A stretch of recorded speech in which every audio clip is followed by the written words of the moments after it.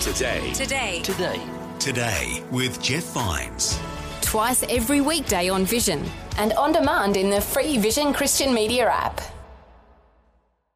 Life, culture and current events from a biblical perspective. 2020 on Vision. Well, it was just recently that the wonderful organisation Open Doors, that supports the persecuted church around the world, released what is known as the World Watch List. 50 nations on that list. Usually we focus on the top 10, but there are 50 nations on there, nations that are persecutors of Christian believers.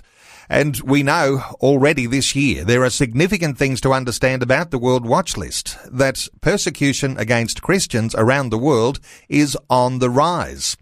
Well, let's get some insights today into what it is that seems to drive the persecution. Welcome back to 2020. Bethany Ross, who is project manager with Open Doors in Australia and has been the spokesperson for this year's World Watch List. Bethany, a special welcome back to 2020. Hi, Neil. Thank you for having me. Bethany, I wanted to ask you today something special about this World Watch List. And there are 50 nations on the list. There's a top 10. And perhaps we could mention that at the top of the list is North Korea. The majority of those nations are Islamic nations that are persecuting Christians. But there is one nation that's come into the top 10, I guess it's for the first time this year, and that's the nation of India. So there's this Hindu persecution. Give us a little reflection on the fact that India's in there for the first time. Yeah, India is quite an interesting country, an incredibly difficult place to be Christian as well at the moment. And it's interesting because India has for a long time been known as a predominantly Hindu nation.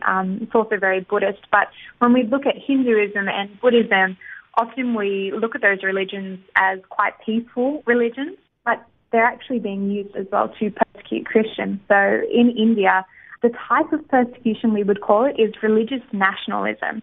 And that basically means that the majority religion of a country is used to imply that Christians don't qualify as citizens unless they are Hindu or unless they are Buddhist.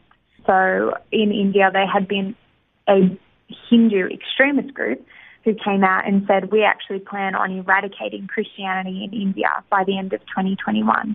So it's incredibly difficult to be a Christian there if you are seen to be going against Hinduism and Buddhism. You're just seen to be not even a citizen of that country. So I noticed that on this year's World Watch List that listeners can have a look at, and you can see the 50 nations that are on it when you go to the Open Doors website at opendoors.org.au, you have a column that describes the sort of persecution that Christians are under. I wonder if we can go through a few of those sources of persecution, and you might be able to describe those for us. Ones we'd be quite familiar with, I guess, the idea of communist persecution of Christians and post-communist oppression. There are a number of nations on the list that come under that category. Yeah, you're correct. So obviously number one on the list at the moment is North Korea, and the reason it's number one is because of the communist and communist oppression in North Korea at the moment. So the main religion in North Korea is actually the worship of the Kim Jong-un family. So it's this idea that Kim Jong-un is a god and there can be no other god but him. So a lot of Christians in North Korea are indoctrinated into worshipping their leader, and they're taught from a really young age that Christianity is a Western religion, it's evil, it's a bad influence, and they're really taught to fear Christianity. So whenever they hear that family members may have converted and they've decided to follow Jesus, it instills a lot of fear in them, and they often want to report it as well. So there's a lot of control in places that are under communist and post-communist oppression. Another place we would see that is China. So China has recently got a whole bunch of new laws that say Christians need to be identified when they're attending churches.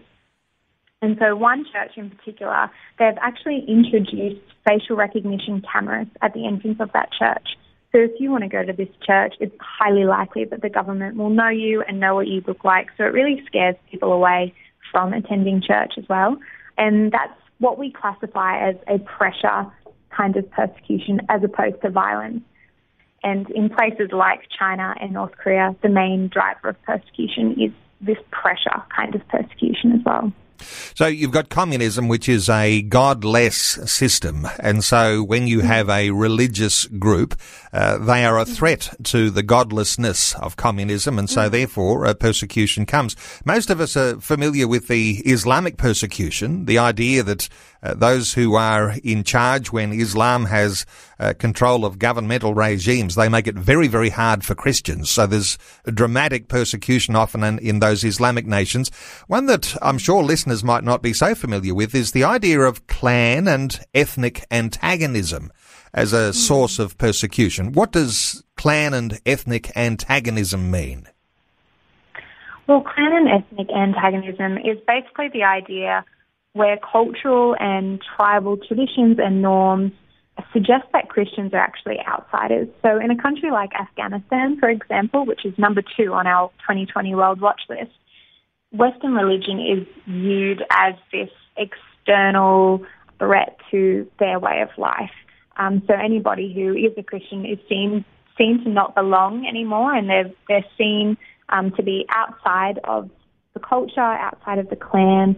It'll often mean that communities ostracize Christians. They don't allow them access to resources. And it just can be very difficult to go about your daily life when you're on the outside of community because of your faith. Okay, there's another category that you've got there for sources of persecution, and it's called denominational protection. What do you mean by that there are some nations that have this sort of denominational protection? Yeah, this one is quite interesting. So denominational protectionism is the idea that one Christian denomination is the only legitimate expression of Christianity in that country. So we actually see that in play in Eritrea.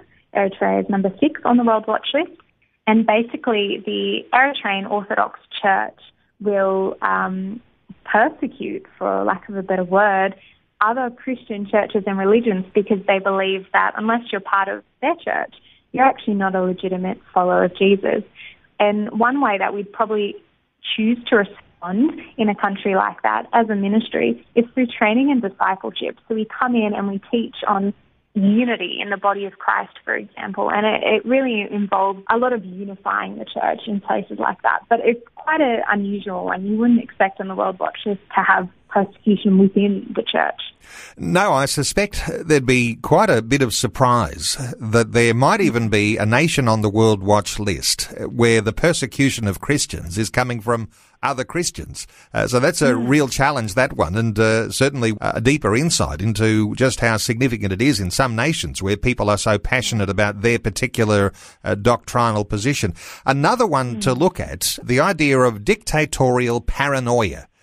Which nation is having this dictatorial paranoia?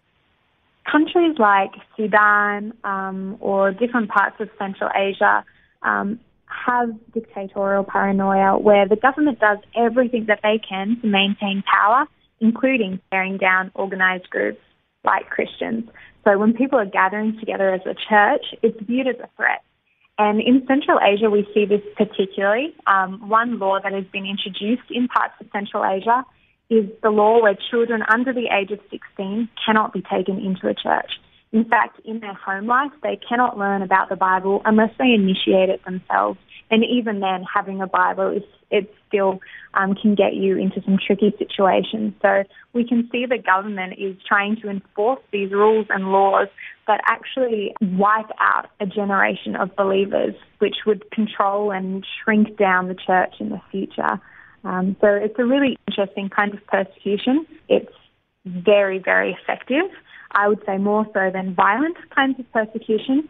But even still in the midst of that, we're still seeing the church continuing to follow Jesus, continuing to meet together, even if it can really impact their businesses or their position in the community as well.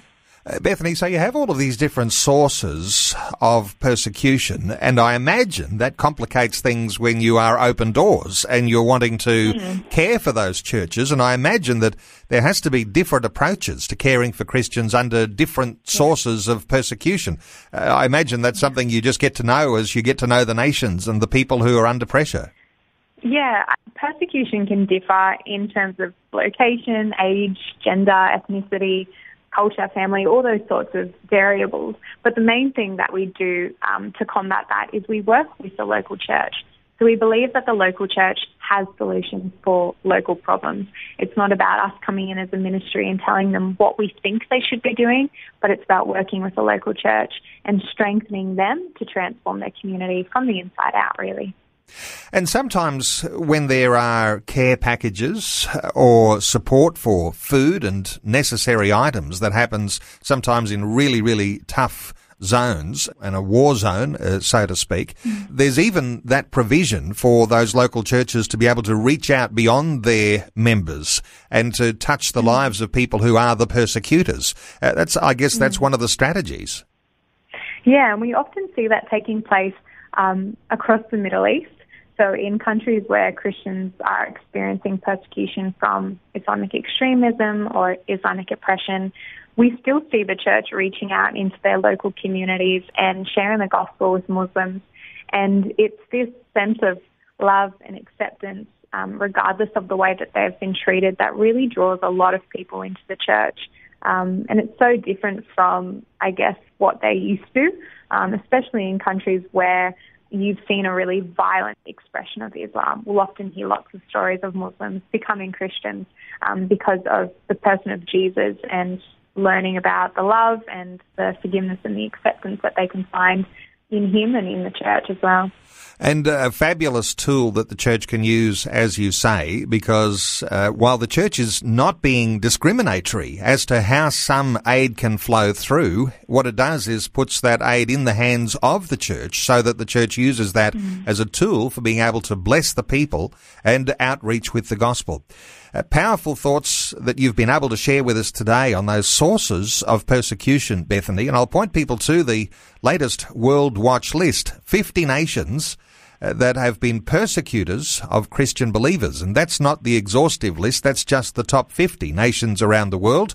Persecution is on the rise. I'll encourage listeners to check out the World Watch list at opendoors.org.au and to look a little bit more deeply at that list and check out some of the categories, as we've been talking about, whether it's communist or post-communist oppression or clan and ethnic antagonism, Islamic oppression or denominational protection, dictatorial paranoia or religious nationalism, all sorts of reasons that there might be persecution. And you can check out those issues on the list when you go to the World Watch list at opendoors.org.au. opendoors.org.au. Bethany Ross is Project Manager with Open Doors in Australia. Bethany, thanks so much for taking some time to share your thoughts with us today on 2020. Not a problem. Thanks for having me, Neil. Thanks for taking time to listen to this audio on demand from Vision Christian Media. To find out more about us, go to vision.org.au.